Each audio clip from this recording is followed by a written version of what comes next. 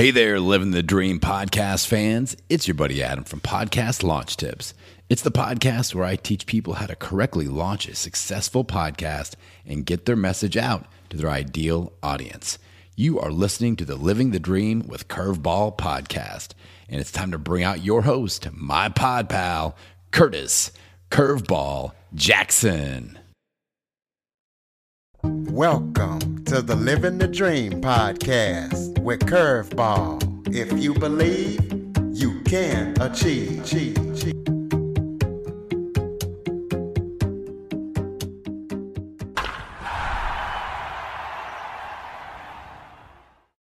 Welcome to the Living the Dream with Curveball podcast, a show where I interview guests that teach, motivate, and inspire. Today, I am joined by special guest Evan Thompson. Evan is a writer. He's an author as well as a baseball writer. He is a member of the Arizona Diamondbacks press corps, and the name of his book is called A Complete History of the Major League Baseball Playoffs. He is a senior editor at The Last Word on Baseball. So we're going to be talking to him about his book and what it's like to be in the press corps of a Major League Baseball team. Evan, thank you so much for joining me today. Thanks for having me. Why don't you start off by telling everybody a little bit about yourself? Well, I'm been a baseball fan since 1988 when I was 8 years old. So I'm now 41. So the math on that is 33 years. I'm Arizona born and raised. So when I started watching baseball, the Diamondbacks weren't even thought of yet.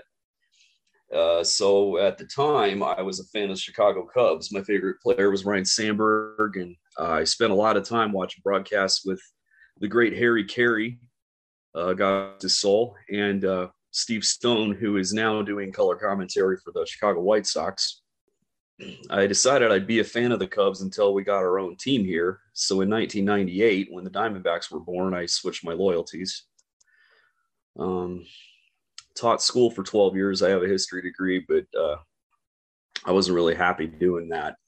And then in 2011, I got the idea to write this book, and I kept teaching. And then when I had to leave the classroom due to my health, I didn't really know what to do with myself for a while. And then somebody said, hey, get back to work on your book. So I decided to do that.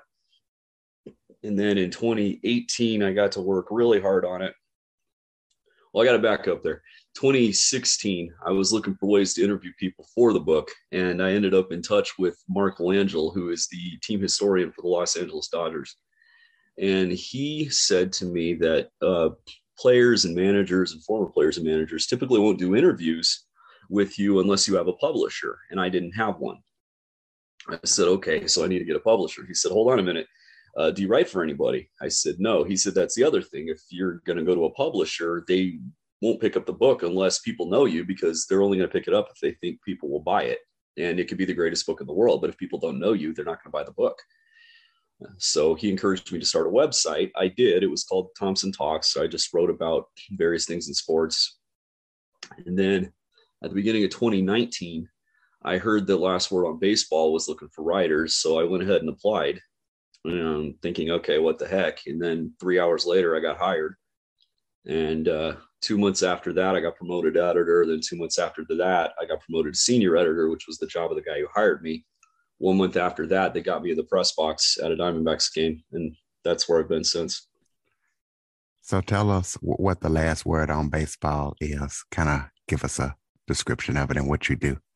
Okay, it's news and analysis of Major League Baseball. We try, because with news, a lot of times people, when there's news that comes out about baseball, they only look at ESPN or MajorLeagueBaseball.com or The Athletic or one of their local newspapers. So with news, unless we have somebody right on the scene or embedded with the team like me or like Nate Miller, who's our correspondent for the Texas Rangers, we tend to not write about it unless we can add analysis to it. But one thing we are big on is analysis. Well, tell us about your book and tell us what readers can expect when they read it and why you decided to write it. All right. Well, back in 2011, on the last day of the regular season, September 28th, it was a Wednesday night. There were 4 games that ended within an hour of each other that determined the final 2 wildcard spots. That was the last year that each league had 1 wild card. Some strange things had to happen in order for certain scenarios to play out. The teams that held the lead at the time were the Braves and the Cardinals were tied for the NL card. And so if both won, they'd have a 1-game playoff. If one team won and the other lost, then the team that won would make it. In the American League, the Red Sox and the Rays were tied. So if both teams won, there'd be a playoff. If both teams lost, there'd be a playoff. If one won and the other lost, then the winner would go on. Well, the Cardinals had an easy game. They played the Houston Astros that night. Astros were still in the National League at the time. And Astros had lost over 100 games that year, so the Cardinals were expected to win, and they did. The Braves were playing the Phillies. Phillies had already won the NL East. They'd won over 100 games, and the Braves held a lead going into the ninth, but their closer, Craig Kimbrell, couldn't hang on. Phillies won in extra innings, so the Cardinals made it to the playoffs. Within an hour of that, these games were going on at the same time. The Red Sox were playing the Baltimore Orioles, who were not having a good season. Red Sox held a lead going into the late innings. Down in Tampa, the Yankees were playing the Rays. The Yankees had already won the division. They were up 7-0 going into the bottom of the 8th. So they pulled all their studs and put in the younger guys to finish out the game. Well, the Rays came back and won. At the same time, during a rain delay in Baltimore, when the Red Sox saw that the Rays had actually won the game, they went back out on the field in Baltimore and ended up blowing the game. So the Rays made the playoffs. Well, after this all ended, I was like, okay, I have 2 really good books on the World Series, a history of the World Series. I want one on the playoffs. So I went to Amazon to order one. There weren't any. Beverly Cleary said something that was later echoed by, I believe, Maya Angelou. It might have been Toni Morrison. But anyway, Beverly Cleary, who wrote all the Ramona books, and who was herself a librarian, said, if the book you want to read is not on the shelf, you must write it. So who am I to argue with Beverly Cleary, right? But anyway, so I got this idea. I was going to do a game-by-game history of the playoffs. So I decided to do the League Championship Series. That started in 1969 when the National League and American League split to divisions. And I also decided that because there were tiebreaker playoffs, there were 5 of them before we split the divisions in 69, that I would include those as well. So I got to work on that. What readers can find are a game-by-game account of what happened in every one of these series. You'll find statistics for the season for each team involved in games in this book. You will find statistics for the series that they are playing in. And you will find a brief summary of each season's pennant race, how they got to where they were. I tell my stories. It's set up functionally like an encyclopedia, but I'm writing it as if it's a storybook. And I do have footnotes with sidebars and funny stories I heard about it or any other comments that I've added as well. Well, you talked about the challenges of needing to get a editor and be writing for somebody, but what other challenges did you face in trying to write the book? Well, with this one, because this is volume 1, which goes from the first tiebreaker, that was in 1946, until 1976, with the early ones, all those that happened prior to the 60s. So that would be the 46 National League, 1948 single game American League playoff, then the 1951 and 1959 National League playoffs. A lot of the people involved in those games are dead. So what I had to do for those was find newspaper accounts. Fortunately, those were far enough back that the newspapers gave very detailed accounts. A lot of these games were either not on television, or if they were on television a lot, their television wasn't widespread enough. There weren't enough TV sets and homes for people to really be guaranteed to watch the game. So the newspapers gave detailed accounts for what happened on each batter, and they had some nice quotes. So the challenge there was finding the right newspaper. for that one. Then when there were people who were alive for the games, the challenge I faced was the fact that I haven't been in the industry very long, so my name isn't really well known. So somebody like my good friend Barry Bloom, who has covered baseball since the 70s, he could get an interview with just about anybody because they all know him. But for me, a little different. The first person I got an interview with is someone whose account actually won't show up until volume 2, which is what I'm working on right now.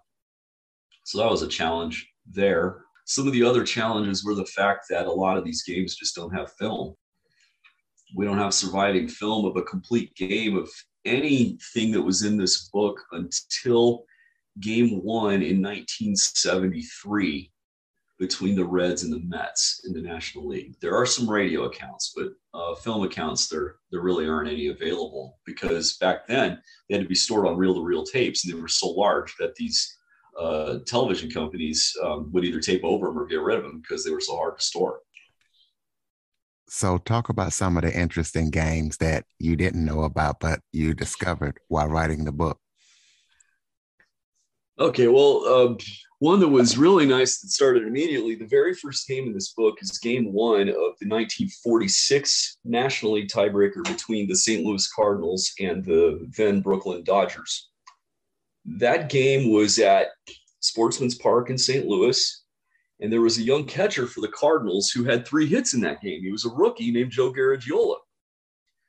Joe Garagiola later became very famous as an announcer. He was a color commentator for NBC's broadcasts for the Game of the Week and for the playoffs and for the World Series for decades.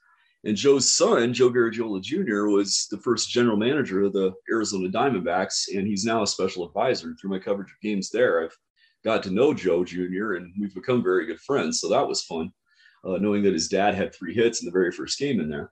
Another game that was really fun to learn about was the 1948 American League tiebreaker between the Boston Red Sox and Cleveland Indians. American League only did 1 game for a playoff. National League did best 2 out of 3. Well, the Indians had a shortstop that year named Lou Boudreau, who was also their manager. He had been their player manager since 1942 at the age of 24. So he ended up being the American League MVP in 1948 because he had such a crazy good season. Hit well over 300, struck out only 9 times the whole year in over 600 at-bats. He struck out 9 times. There are guys who do that in a week. Anyway, he had a great game in this 48 tiebreaker, went 4 for 4 and had a walk. So that was fun to learn about. I had a lot of fun learning about what I call the best game you haven't heard of. This was the second game of a 2-game sweep in 1959. The Los Angeles Dodgers were playing the Milwaukee Braves. And the Braves had won the last 2 National League pennants and had 4 Hall of Famers on their team. They had Hank Aaron, they had Eddie Matthews, they had Warren Spahn, 5 Hall of Famers, correction. Then they also had Red Schoendienst, who was about to retire. He was a reserve infielder for them, made more famous with the Cardinals. And then they had Eno Slaughter, who was also on the 46 Cardinals, and he was in his last year as well. And anyway, this game ended up going to extra innings, and the Dodgers won on a play that was influenced by a pebble. What had happened was in the bottom of the 9th, they tied the game on a sacrifice fly by a guy named Carl Furillo, who was the only player left who was on their 1946 team and the 1951 team. The 51 team lost famously to the Giants on the shot heard around the world by Bobby Thompson. So anyway, Furillo tied the game with a sac fly. And then in the extra innings, Gil Hodges was on second for a play Carl Furillo was batting on, and he hit a ground ball at the middle. It was fielded by the Braves, a fella named Felix Mion. He made the throw to first. It was a late throw, and it was in the dirt, but the first baseman, Frank Torrey, said he would have scooped it. But what ended up happening was it hit a pebble, skied over Torrey's shoulder, hit the first base coach in the shoulder, and went into the grandstand. So Gil Hodges came around to score the winning run. Well, talk about some of the more advanced statistics that you believe that traditional fans should be paying more attention to. Well, the first thing we have to know with statistics is my dad, before he passed away, got a PhD in statistics. So one thing he told me about stats is you cannot use a statistic for something other than what it was intended for. If you do that, you invalidate the statistic. Well, some people have looked at things like batting average or slugging percentage and tried to make them say more than they really were intended to do. All batting average does is tell you, basically, since they round it to 3 decimal places, if this guy were to bat 1,000 times, how many base hits would he have? It's not telling you what type of base hit, it's just telling you how many hits. And then slugging percentage, same thing, 1,000 at bats, how many total bases would he have? Well, Major League Baseball statistics have gone in a certain direction where there are a lot of advanced stats, but some are just noise. Some answer questions that are just one of those fun things at trivia games, but they really don't tell you that much about who the better player is.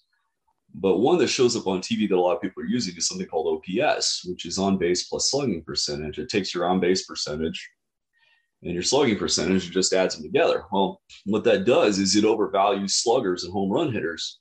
It doesn't give the proper due to guys who hit a lot of doubles, but didn't quite get it out of the ballpark. So there's a statistic called weighted on base average. We abbreviate it with WOBA. And what that does is it takes the 4 types of hits, as well as walks and getting hit by a pitch, and it figures out during that season how many runs each one was worth. They use linear regression. I won't get into the math of it, but they basically figure out for every single that a batter gets, how many runs does it end up being worth, either by that player later scoring or by driving in a run on average for the year. So using that, it gives you a better idea as to how many runs this player was really worth by driving him in or by reaching base. What they do with that at the very end is multiply it by a constant that makes it where the league average for on base percentage and for WOBA are the same. So you can just read it like an on base average. Another one that's a good advanced stat to use is called ERA minus. And what that does is it takes a pitcher's earned run average and compares it with the league average. A lot of times we look at an ERA, but we don't have full context for it. And numbers don't mean anything without context. So if you take a pitcher's ERA, but it's low, but everybody's ERA was low, then it changes the meaning. So what they do is they take your ERA, multiply it by your park constant so you can adjust it for where you pitch, and then divide it by the league average ERA. That way you can look at it and say, okay, this guy's ERA minus was 80. So that means that his ERA was 80% of what the league ERA was, or it could mean that he was 20 percentage points better. That gives you better indication of how well a pitcher pitched. So the record for that, by the way, is Pedro Martinez. He had 35. His ERA minus was 35 in 2000. So anyway, that's a good one too. Another one is total zone runs above average. That's for fielding. That takes into account your range and not just how many errors you made on balls you got to. So that can give you a better idea of who the better defender is. Tell us about what it's like to cover the Arizona Diamondbacks and give us some interesting stories while covering All right, the Diamondbacks. Well, I'll be glad to. So living here in Arizona and being a fan of the Diamondbacks, it was a real dream to end up being on their press corps. 2019, I got in the press box on daily credentials. And then in 2020, I got a season-long pass. And then got another one in 2021, although COVID made covering games to where I had to do it remotely because of all the restrictions they put in. But anyway, the very first game I covered was June 24th, 2019. It was the Diamondbacks versus the Los Angeles Dodgers.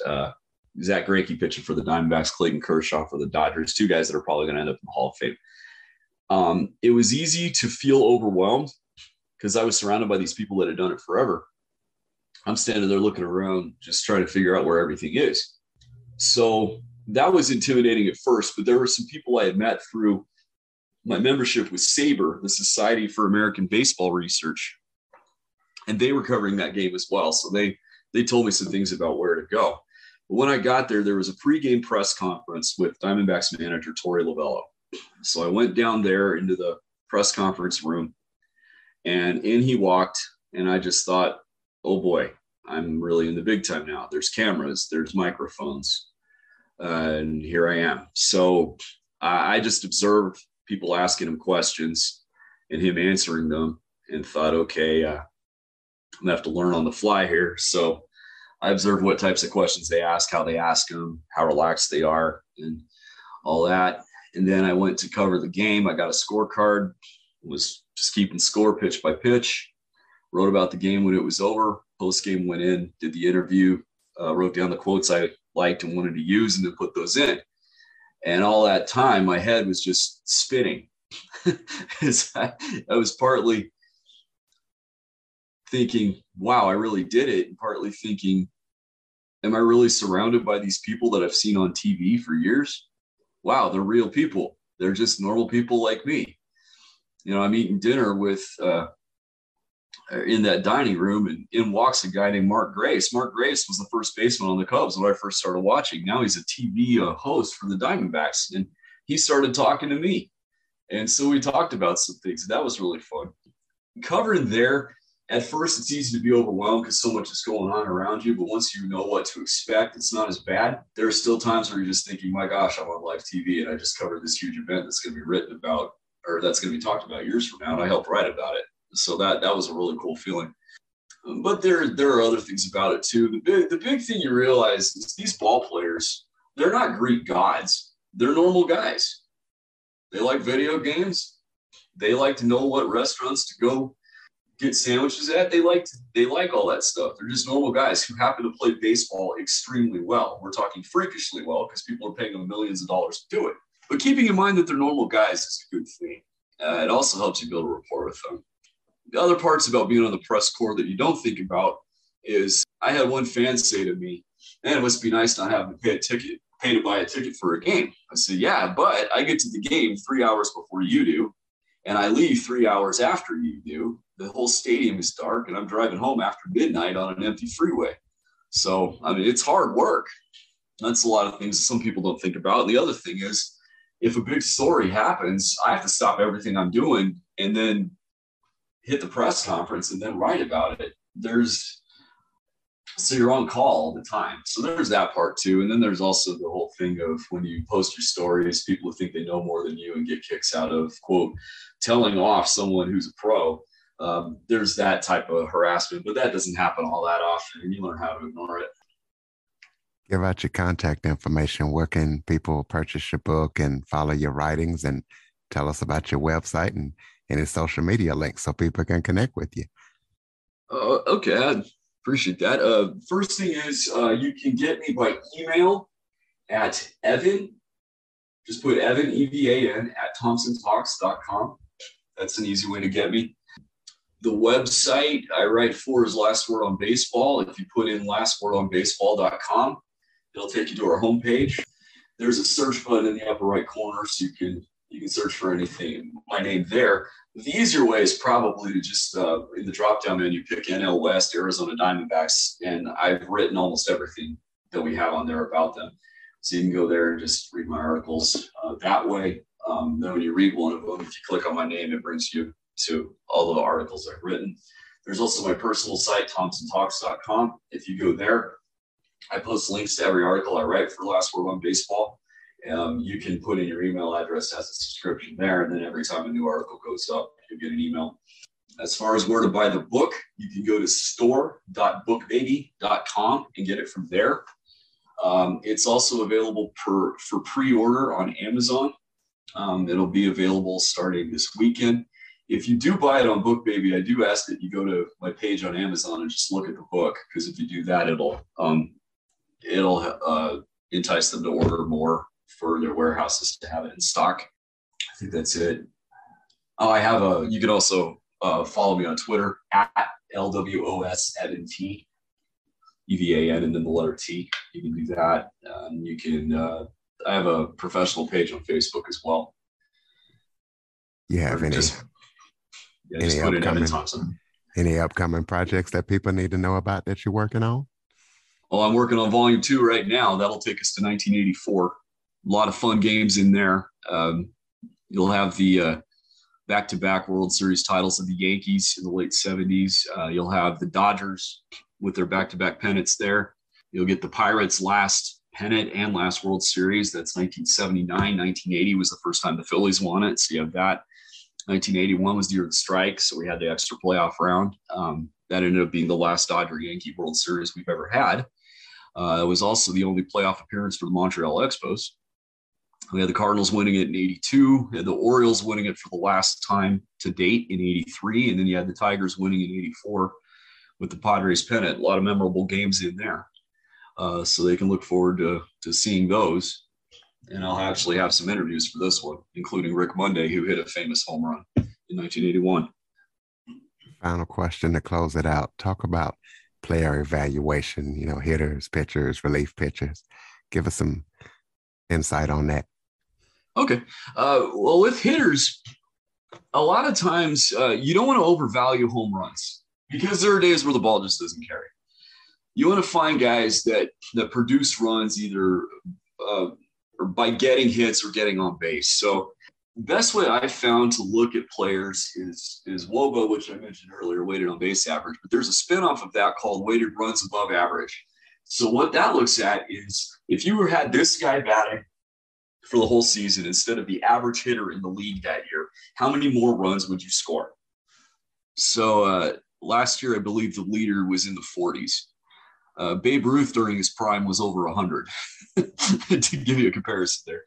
For pitchers, I like using ERA minus because the pitcher's job is, number one, does he keep runs off the board? Number two, does he keep guys off base? And number three, does he have control? So the best way to look at keeping runs off the board is ERA minus because it compares them with the league average. The best way to look at does he keep guys off base is WHIP, which stands for walks and hits plus, or excuse me, let me try that again. Walks and hits per inning pitched. So if you look at that, average is usually around 1.3, and they carry it to 3 decimal places. If he's in the 1.2s, then that's an all-star year. If he's down near 1.0, you'll make the Hall of Fame. Some of the league leaders occasionally get below 1, which is just insane. And then I also look at, for control, I look at strikeout percentage minus walk percentage. So that shows you what the difference is percentage point wise. Like, for example, if his strikeout rate is 36% and his walk rate is 4%, then his K minus walk percentage is going to be 32%, which is really good. That'll show you control. Relief pitchers' ERA can be deceptive because one bad inning can completely destroy your ERA. The reason being is they take your earned runs, multiply it by 9, then divide it by innings pitched. Well, relievers usually pitch 1 inning at a time. So if you give up a 3-run home run, you're going to be wearing that 3-run home run for about a month. So what I look there is I look at the percentage of outings they had that were scoreless. That gives you a better look most of the time. There's another stat they have for relievers called goose eggs.